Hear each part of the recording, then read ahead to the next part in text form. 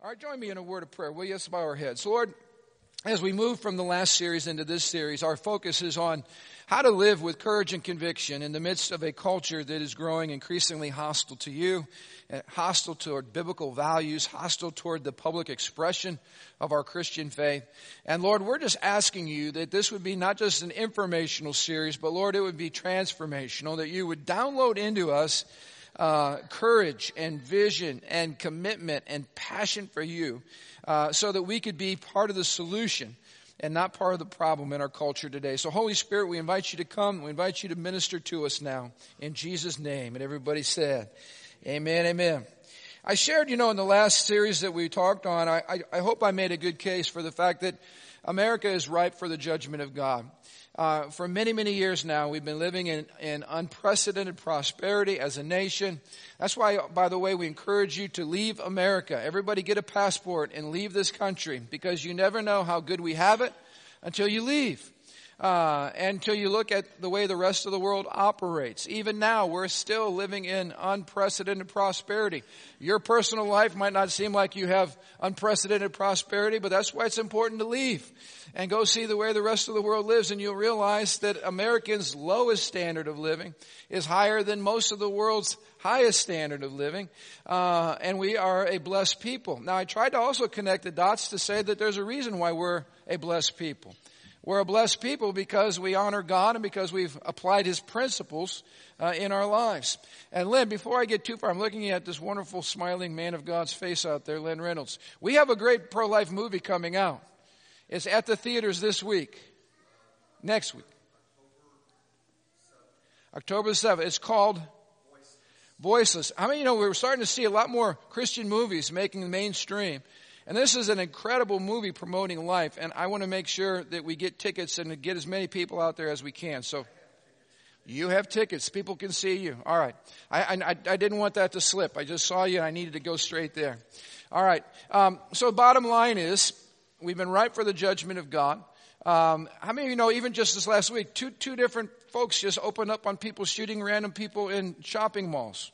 I mean, that's as demonic as it can be. And it's a sign that things are spinning out of control. Look what's happening with our race relations in America. We got all kinds of chaos on our hands. I mean, to say this, if you look beneath what the talking heads are saying on the news, you realize, here's my point. This is a sign of the judgment of God on our nation. When you live in peace and unity and blessing and honor God, guess what happens? There's like a covering over your nation of blessing. When you reject God, when you say, basically you thumb your nose at God's laws and you publicly begin to pass laws and you publicly begin to rule, like the Supreme Court, you rule and you promote what is wicked and what God hates. God doesn't sit back and go, oh, well, it stinks to be me. No, He doesn't say that. God begins to judge nations that act that way. And He is no respecter of people, and He is no respecter of nations. Nations throughout history that have done that end up on the dustbin of human history. And God forbid that we end up on the dustbin of human history. That's not my message. I believe God has better for us. Amen? And I believe this is the time when the church shines the brightest. In fact, let me just tell you this. The church does the best not when we're most blessed. The church historically always does the best when we're on the fringes of society and when we're countercultural. Because you know what? It's easy for everybody to join the club when you're cool and when you're in and when your message is being well received. But guess what? You get a lot of phoniness and you get a lot of fakes and you get a lot of people that are just pretending.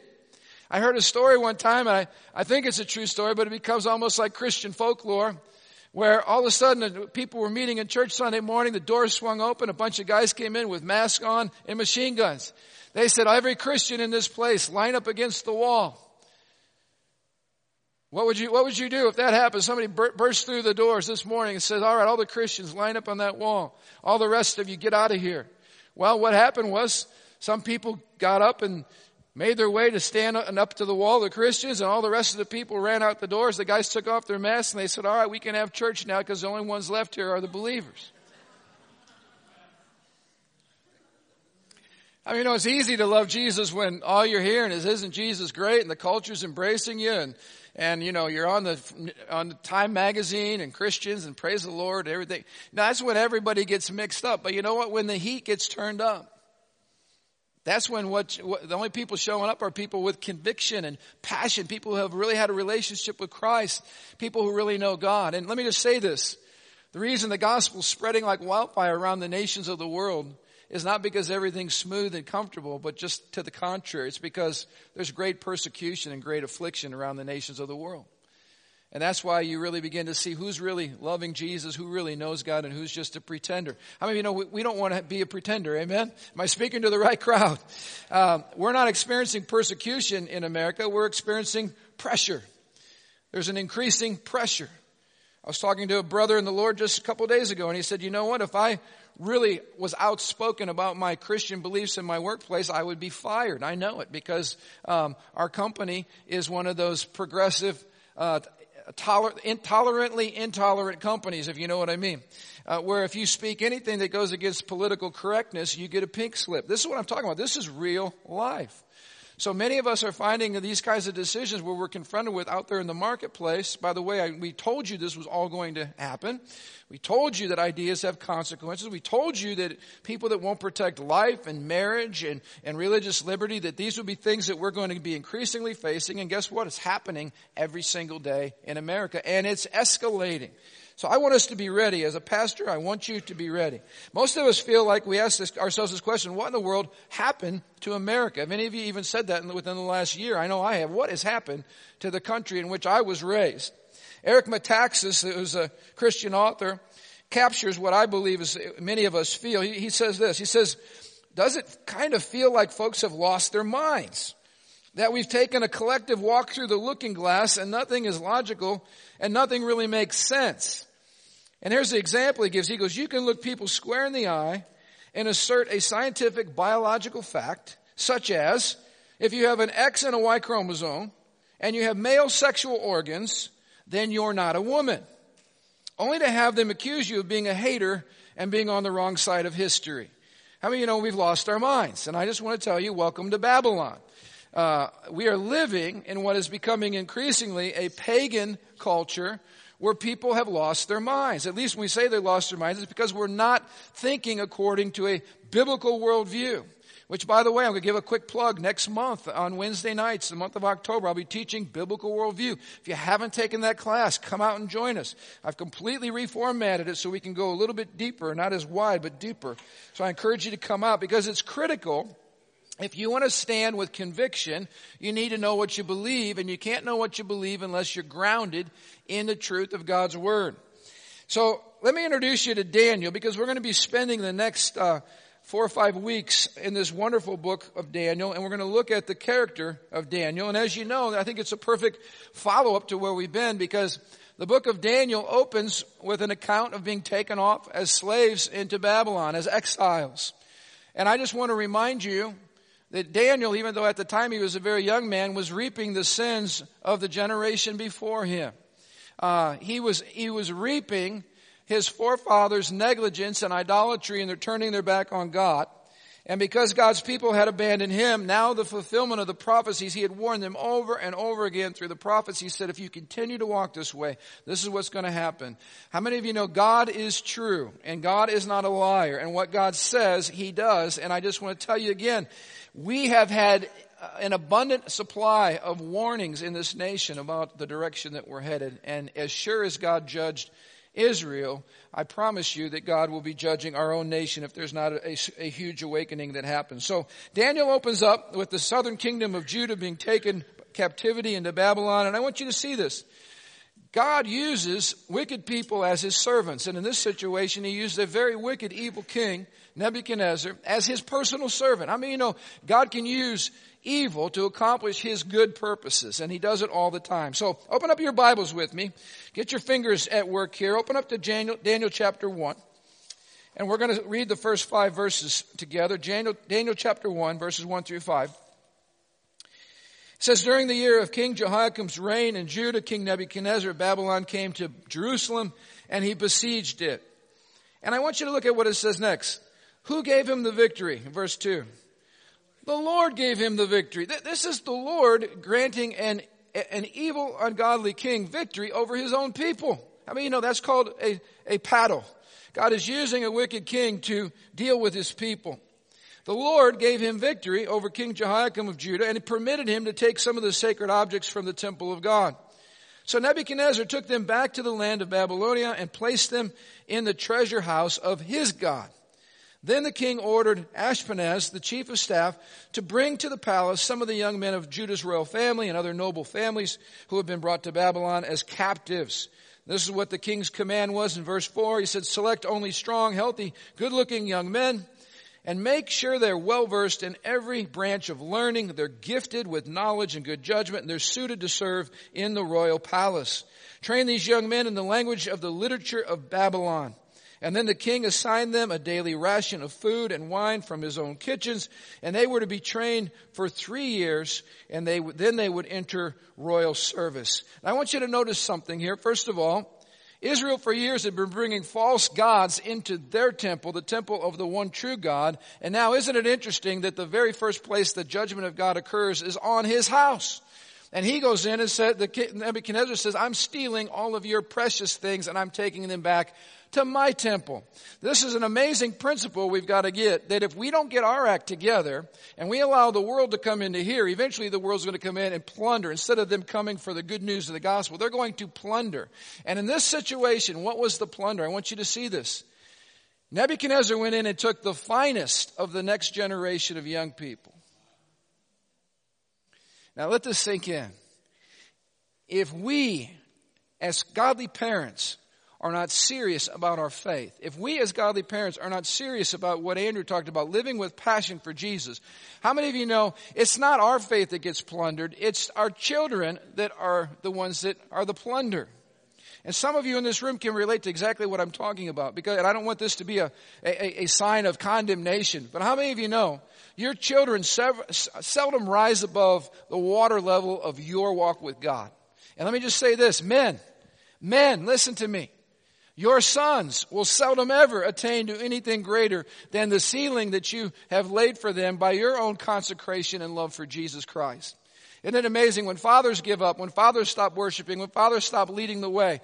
It's their sons that are the first ones who say, this is all a bunch of hogwash. Why am I going to bother going to church? Why do I bother spending time with God? Why do I bother following the Lord? Because my own father in his own life and lifestyle told me this really isn't that important. I mean, we don't want to see the next generation plundered. But this is exactly what's happening here. The iniquity of the fathers is being played out in the lives of their children. And so the king of Babylon handpicks the best and the brightest. And notice, these are his trophies. And they're also his hostages to remind all the parents back home, don't mess with my rule because I have your sons and your daughters under my care. And this was a wicked, ungodly king, and it was almost in the sense of being a hostage situation, reminding them. Now I want to remind you something else. These boys that were taken into captivity were teenagers at the time. It was not primarily because of their sin. It was because of the sins of the generation before them. And this is important to understand. I shared with this before. Sometimes in times of judgment, don't think we're going to be exempt from suffering with our culture in the midst of judgment, because it happens. These parents are watching their offspring, their kids being forcefully removed from their families and taken into captivity and having to watch the whole thing happen.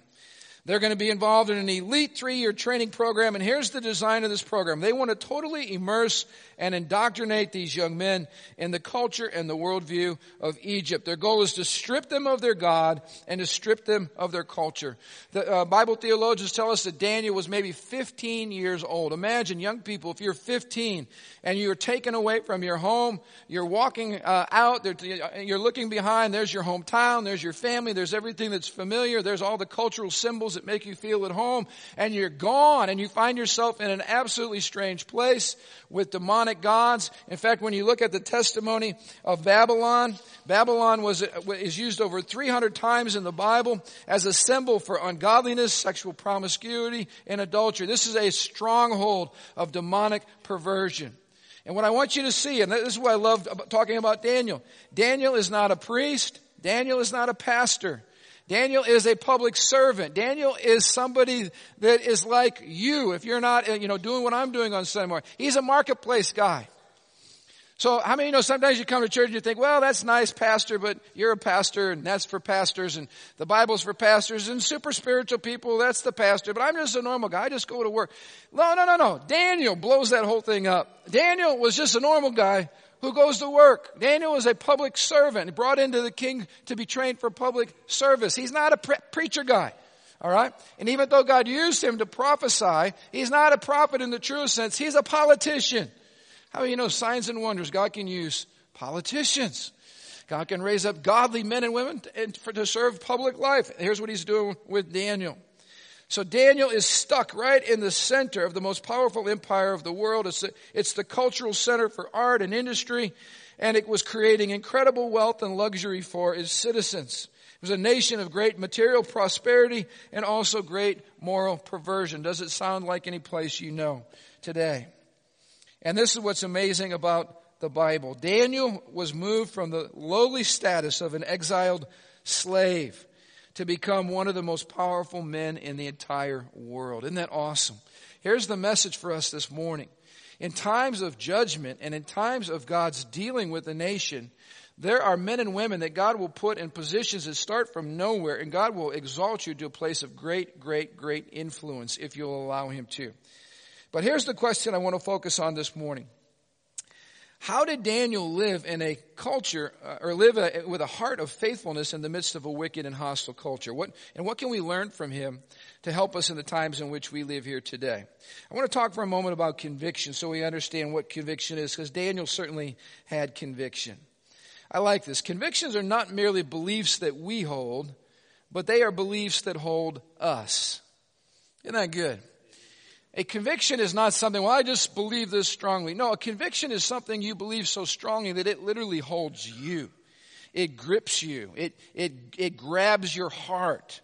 It is something that grips you and cannot let go of you no matter what's going on in the circumstances around you. Convictions are non-negotiables in your life. And I want to ask you this morning, if you had to sit down right before the Lord, you sit in his presence, you say, all right, Lord, I'm going to write out a list of things that are non-negotiable.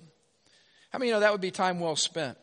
What are the things in your life that are simply beyond negotiation? What are the things in your life where you just say, you know what, this is what I believe, and this belief has literally gripped me. In fact, another way to ask the question is this: what are the truths that you are willing to die for? What are the truths that you're willing to die for? See, everything else would just be a mental belief or something that you kind of hold on to. But the things that you're willing to die for represent convictions in your life.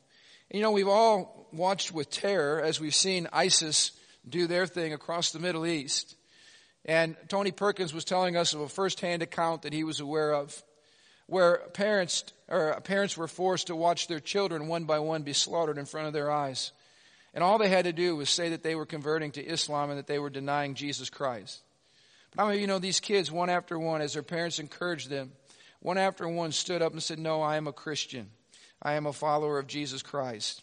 And then those kids were brutally murdered in front of their parents' eyes. How many of you know that's a conviction? That's something that's non-negotiable. And how about this? The Bible says your steadfast love, David said this, your steadfast love is better than life itself.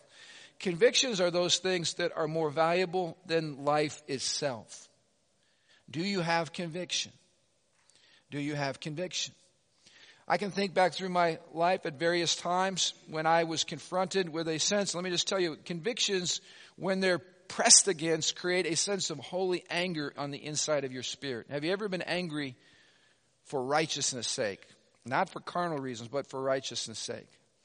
I remember sitting down at the State House and listening to people completely twist and pervert the gospel in the name of Jesus, completely pervert the clear teaching of Scripture. And inside of me, I just sat there in the peanut gallery going, Lord, I can't take this. God, who's going to stand up for righteousness? Who's going to stand up and speak the truth? Who's going to stand up for your word? Who's going to declare your message in our generation? I remember it was burning within me. And let me just tell you this, the things that burn within you many times are a prophetic pre-taste of what God is going to do in your life. Because if you don't care in the first place, why would God ever give you an opportunity to speak? Well, you know, it wasn't but a few years later I found myself standing on those same, in the chambers of the State House and declaring boldly the truth, God's Word, His holiness, His righteousness, His standard in the midst of a very, very hostile culture, in the midst of a whole room of people that absolutely hated that message and hated that truth. But see, these are things that it doesn't matter at that point, because you'd be willing to die for whatever that was. You'd be willing, rather than have God's name trampled in the ground, you would be willing to do something about it. That's a conviction. When everybody else is going this way and you know it's the wrong way, people with convictions stand in the face and they walk the opposite direction. Daniel had convictions. The question is, how did he get these? Where'd they come from? I want to give you 2 key things this morning, very quickly, to lay a foundation for building a heart full of godly conviction. And the first principle is this: you have to know God. Principle number 1, knowing God. To live courageously on the basis of one's convictions, we must first know the courageous one, Jesus Christ. How many of you know you cannot roar like a lion unless the lion lives in you? It's hard to stand and be courageous in our culture today if you don't know the one who is the courageous one. Now, I know that the movie The Passion of the Christ is a Hollywood movie, but there's a scene in that movie that gets me so fired up. We like to show it at our men's encounter. It's when Jesus is chained there to that whipping post and he's been pummeled by the Roman guard. They're mocking him, and they show these terrible weapons of torture that they're using to rip him apart. And Jesus collapses to the ground. He's laying there in his own blood, and totally weak and under the power of being beaten literally to death. And Jesus stands right back up on his feet and begins taking it again. And when I see that, I see courage. When I see him carrying the cross up to Calvary, I don't see a man of weakness. I see a man of incredible strength. When I see him beaten beyond recognition, covered in blood, and not even looking like a human being, releasing forgiveness and being a man of courage and standing between heaven and earth as my Savior and taking upon his body my sin and doing it with such courage and such strength. When I see that, something goes off inside of me, and I'm like, I want to live that way for you. Does anybody know what I'm talking about? Now, here's the cool thing. When Jesus comes to live in a man or woman of God, that courage lives in me. The same Spirit of Jesus lives in me. And you find yourself doing things and acting in ways that you thought, how did I get myself into this? And my goodness, how come I'm not afraid? Or maybe I am afraid, but I'm doing it anyway. Well, where'd that come from? It comes from the courageous one who lives inside of you. And it's hard to explain. If you've never met him, if you've never encountered him, if you don't know him, you can't live this way. And you'll never have conviction, and you'll never have the courage to stand. You'll never be able to go against the grain. You have to know Jesus. That's why this separates religious people. People that look like they got it all, but it's just religion, from people who have had an encounter with him. I mean, you know, the encounter changes everything. When you really know him, it changes everything. Not just about him. And we see how important Daniel, his conviction came from the outflow of his encounter with God, even as a young boy. And I'm talking about a 15-year-old kid here.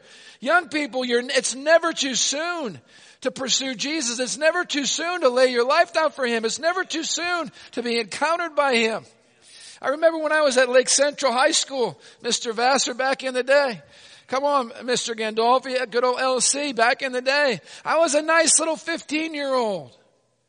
I was a good little kid. But you know what? I was exposed at that time by the Holy Spirit, showing me that even though I was trying to be the nice kid, get good grades, not get in trouble, I didn't have any conviction and courage to boldly live for God. Anybody know the difference? I mean, I was just going with the flow as best as I could. And then came the baptism of the Holy Spirit. I mean, you know, when God baptizes you in his Spirit, everything changes.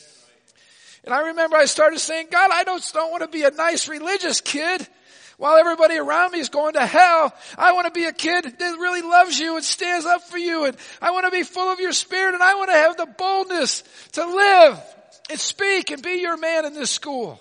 The baptism of the Holy Spirit changed everything because God filled me with His presence. And I don't know how to explain it, but I was a different person.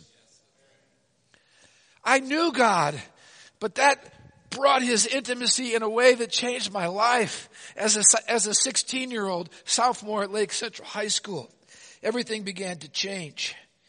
See, my heart changes my lifestyle changes my world, and that's the way God intends it to be. But it starts on the inside and it works its way out.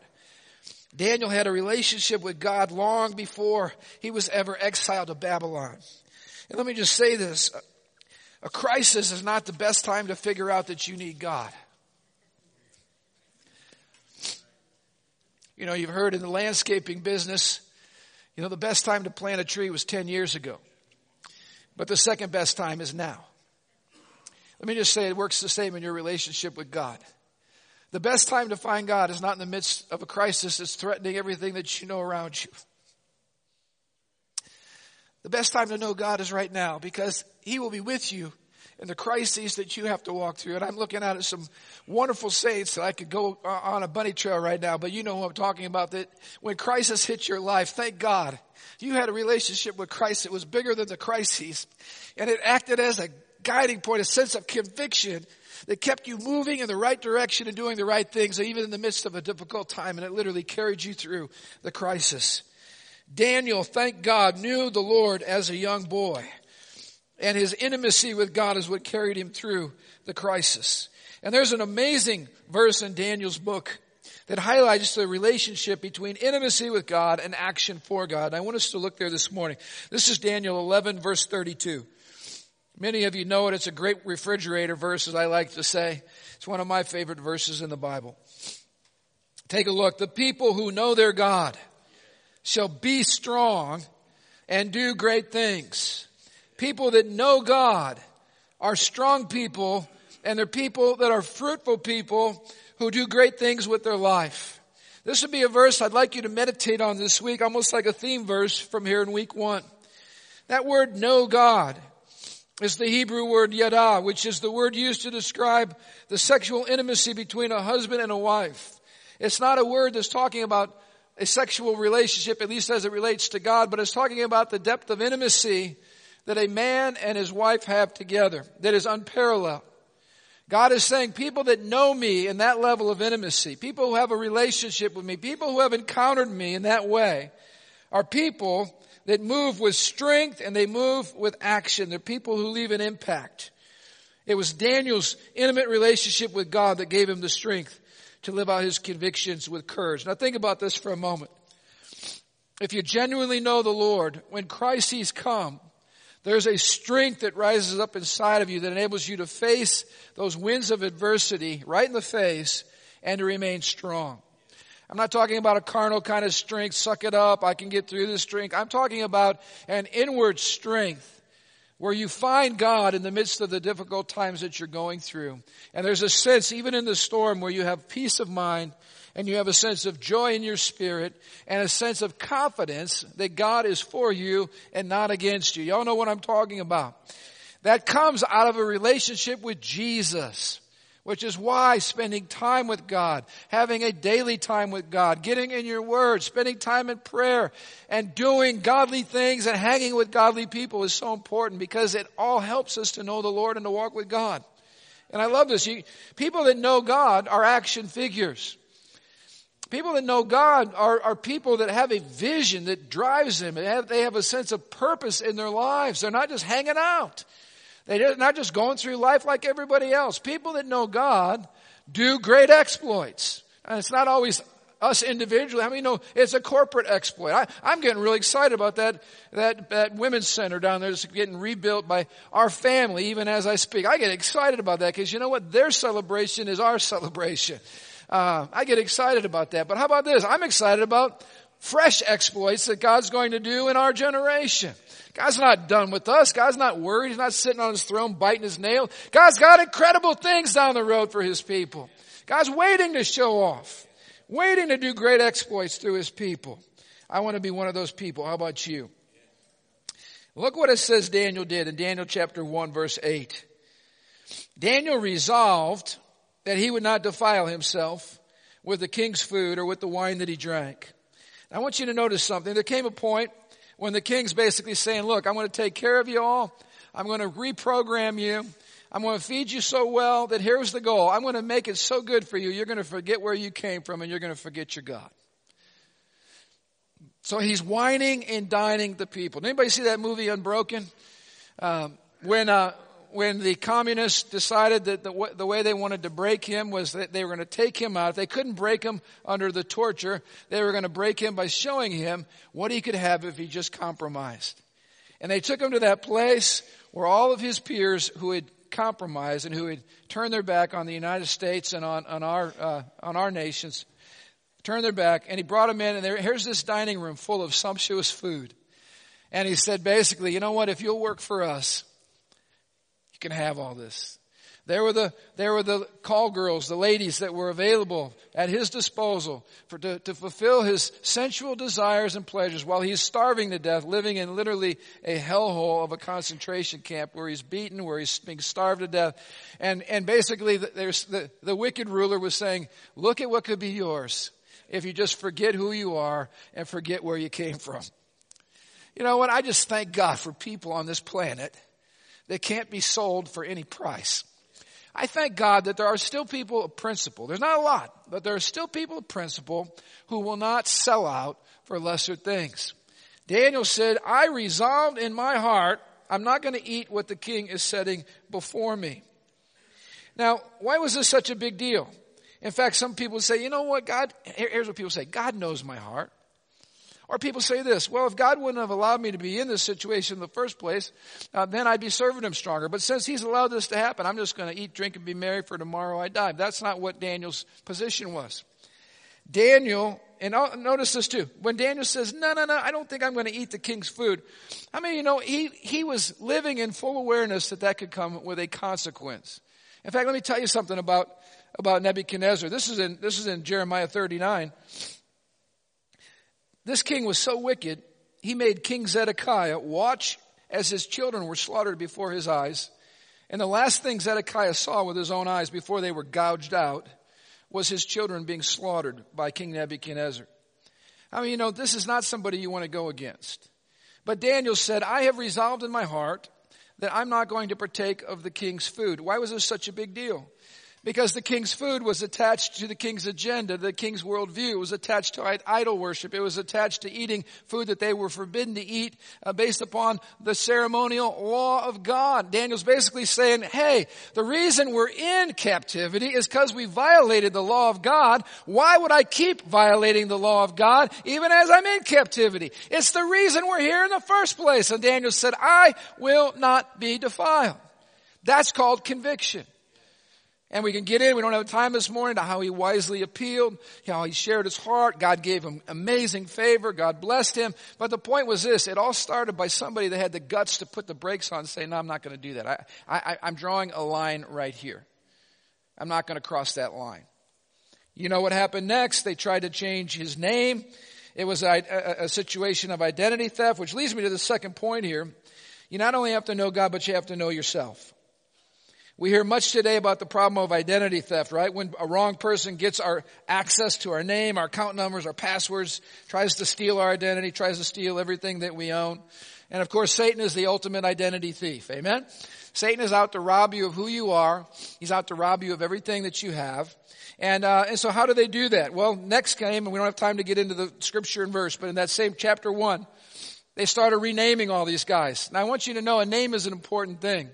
I know the Browns, you guys have been working really hard praying, wrestling, because a name is an important thing. You want a name that signifies something good. That's why we don't have a lot of our people naming their kids, you know, Adolf after Adolf Hitler, or how about Jezebel? We don't have a lot of Christian babies named Jezebel. There's a reason, right? Because that signifies something that pops into our mind that's not good. Daniel's name meant God is my judge. But what did the king do? He said, no, that's not your name. I'm going to name you Belshazzar. I'm going to name you under a Babylonian deity. Every one of these guys were renamed, and their names were trying to strip them from their Judeo-Christian heritage and put on them a Babylonian wicked heritage. So every time they said these guys' names, they were giving praise to their gods. Now I want you to see this. The reason Daniel said no to, or didn't have any problem with the name change is because he knew his identity. Amen? He knew his identity. The reason he didn't say no to all the training in the Babylonian culture is because he also knew what he believed. But the reason he put the brakes on when it came to the food is because he understood the law of God, and that's where he had to draw the line. He says, I'm not going to cross over the law and be guilty of disobedience to my God. You can change my name, but you will not change my identity. You can school me in your educational systems, but I know who I am, and I know what I believe. But you're not going to get me to cross the line and to disobey my God. That's why I'm just throwing this out there. As voters in this election cycle, 3 non-negotiable convictions, biblical convictions I have. I will never vote for anybody that is not for protecting innocent human life in the womb. Never will I cast a vote for the shedding of innocent blood. Non-negotiable. I will never vote for somebody who can't understand that marriage is between a man and a woman. Non-negotiable. I will never vote for somebody that doesn't understand the supremacy of our First Amendment religious liberty, that the human conscience belongs to God, and that no government is able to rule and dictate the consciences of men. That's an authority issue. I draw the line. If you don't get that right, I don't care who you are, DRI, whatever your initial is, you will not be getting a vote from me, because these are non-negotiable. I don't care if it promises a boost in the economy. I don't care. These are non-negotiable. We will not sell out for those principles. You got to figure out what you're standing up for. You got to know who you are, and you got to know what you believe. And you need to figure it out quick, because everything is shifting. And we better figure it out quick. Let me end with this. Before Jesus began in his ministry, his public ministry, you remember, this is Mark chapter 1, verse 11. God Almighty yelled from heaven, and he said this, that's my kid. I love him, and he brings me pleasure. This is my beloved son, he said, in whom I am well pleased. How many of you know you cannot live in a culture and demonstrate conviction for righteousness if you don't know Jesus personally, and secondly, if you don't know your identity? Here's who we are fundamentally. You're a son or you're a daughter of the Most High God. Am I speaking to the right crowd? I'm a lover of Jesus. I know where I'm going. I know who I am now. I know the pathway because God has spoken. I have a passion for the Son of God. I love Andrew's word. There's only one being in the entire universe who burns with full-blown passion, nonstop, and that's Jesus Christ, because he's God. The rest of us have to work at it, do we not? That's why I need you. I need us to come back. I need the worship team. I need the Bible. I need people to teach me, because you know what? I want to fuel my passion for Jesus, because at the end of the day, if my heart grows cold and distant and numb, I just might sell out somewhere along the line and compromise. Does this make sense? I shared last week, don't mess with my wife, because you touch the center of my passion. On an earthly level. In other words, I'm not going to allow someone to come into my house and try to hurt my wife and just say, well, bless you, I'm praying for you that you would repent and come to know the Lord, as he's messing with my wife. You know what I'm saying? No, first of all, I would mess with him, and then I would pray for him later as he's going to the hospital, all right? I would protect my wife, because you don't mess with my wife. In fact, Joel can tell you some of the strongest interactions we ever had in our house was when there was dishonor from one of my kids to their mother. Nothing stirred the fire of their father's anger more than dishonor to the mother who gave you birth. Changed your poopy diapers. Was up with you through the night. Don't you dishonor that woman. Oh, by the way, she's my wife as well. You see what I'm saying?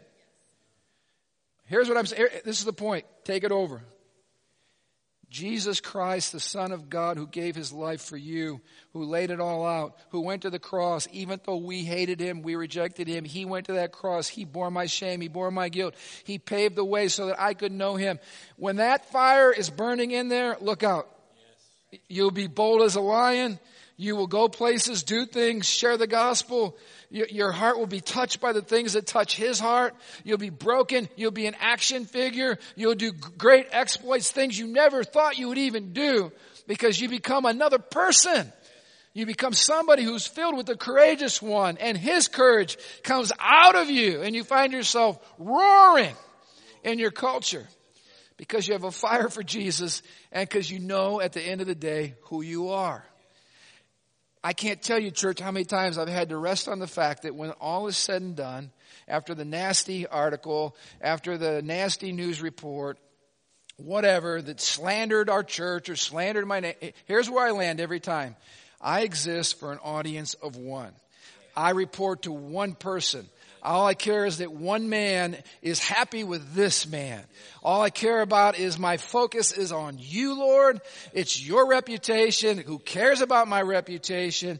God, I want you to have pleasure in me. I hope all of you have pleasure in me, but I want you to have pleasure in me when it doesn't seem like anybody else in this world has pleasure in me.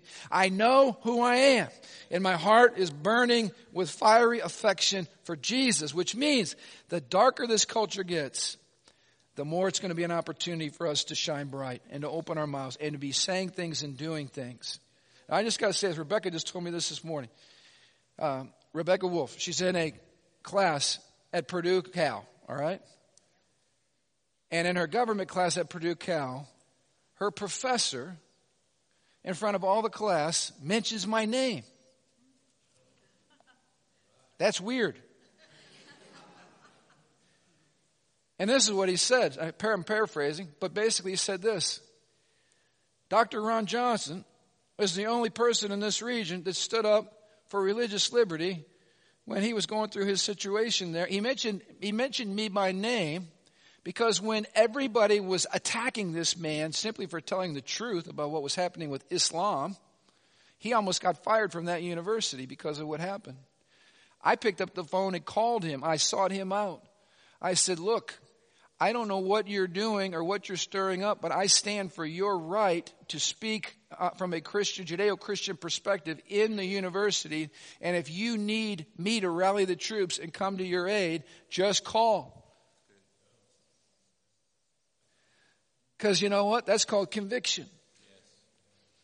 That's called, there are some things that we don't compromise or negotiate with the enemy. And I'm telling you, you got to figure out what those are. Why are we so absolutely committed to creating a culture of life? Non-negotiable. Non-negotiable. We will not compromise. Why can we not create special status for people that God says, no, that behavior is sinful? Because it's non-negotiable. There's no room for compromise on non-negotiables. Does this make sense? Now I'm going to really mess with you. Why do I write my tithe check every week? Non-negotiable. Oh, but we don't have enough to pay the mortgage. Great, the banker can wait. But God is always going to get his first. Non-negotiable. Why do we not cut the budget? Because things get tight, so we're not going to be able to go to the nations. The nations are why we exist, unreached people, why we exist as a church. Why would we cut the very thing that is the heartbeat of God? Let's figure out what God's about. Non-negotiable. We're staying with him. Don't compromise. Let me just tell you this. We're never going to have the 30-minute worship service on Sunday morning. You know why? We're here to worship the King. It takes a little time. He's worthy of it. It takes a little time to get the crust off, the dust off, get warmed up. We're not going to sing a song, sit down, pass the plate. And I'll tell you another thing that's non-negotiable. You'll never hear a 5-minute sermon from me. You know why? It's not about me. Isn't God's word more precious than that? Do we honor the word? Do we honor his presence? Or are we just playing church for God's sake? Some things are non-negotiable. Non-negotiable. It's called conviction. Stand to your feet.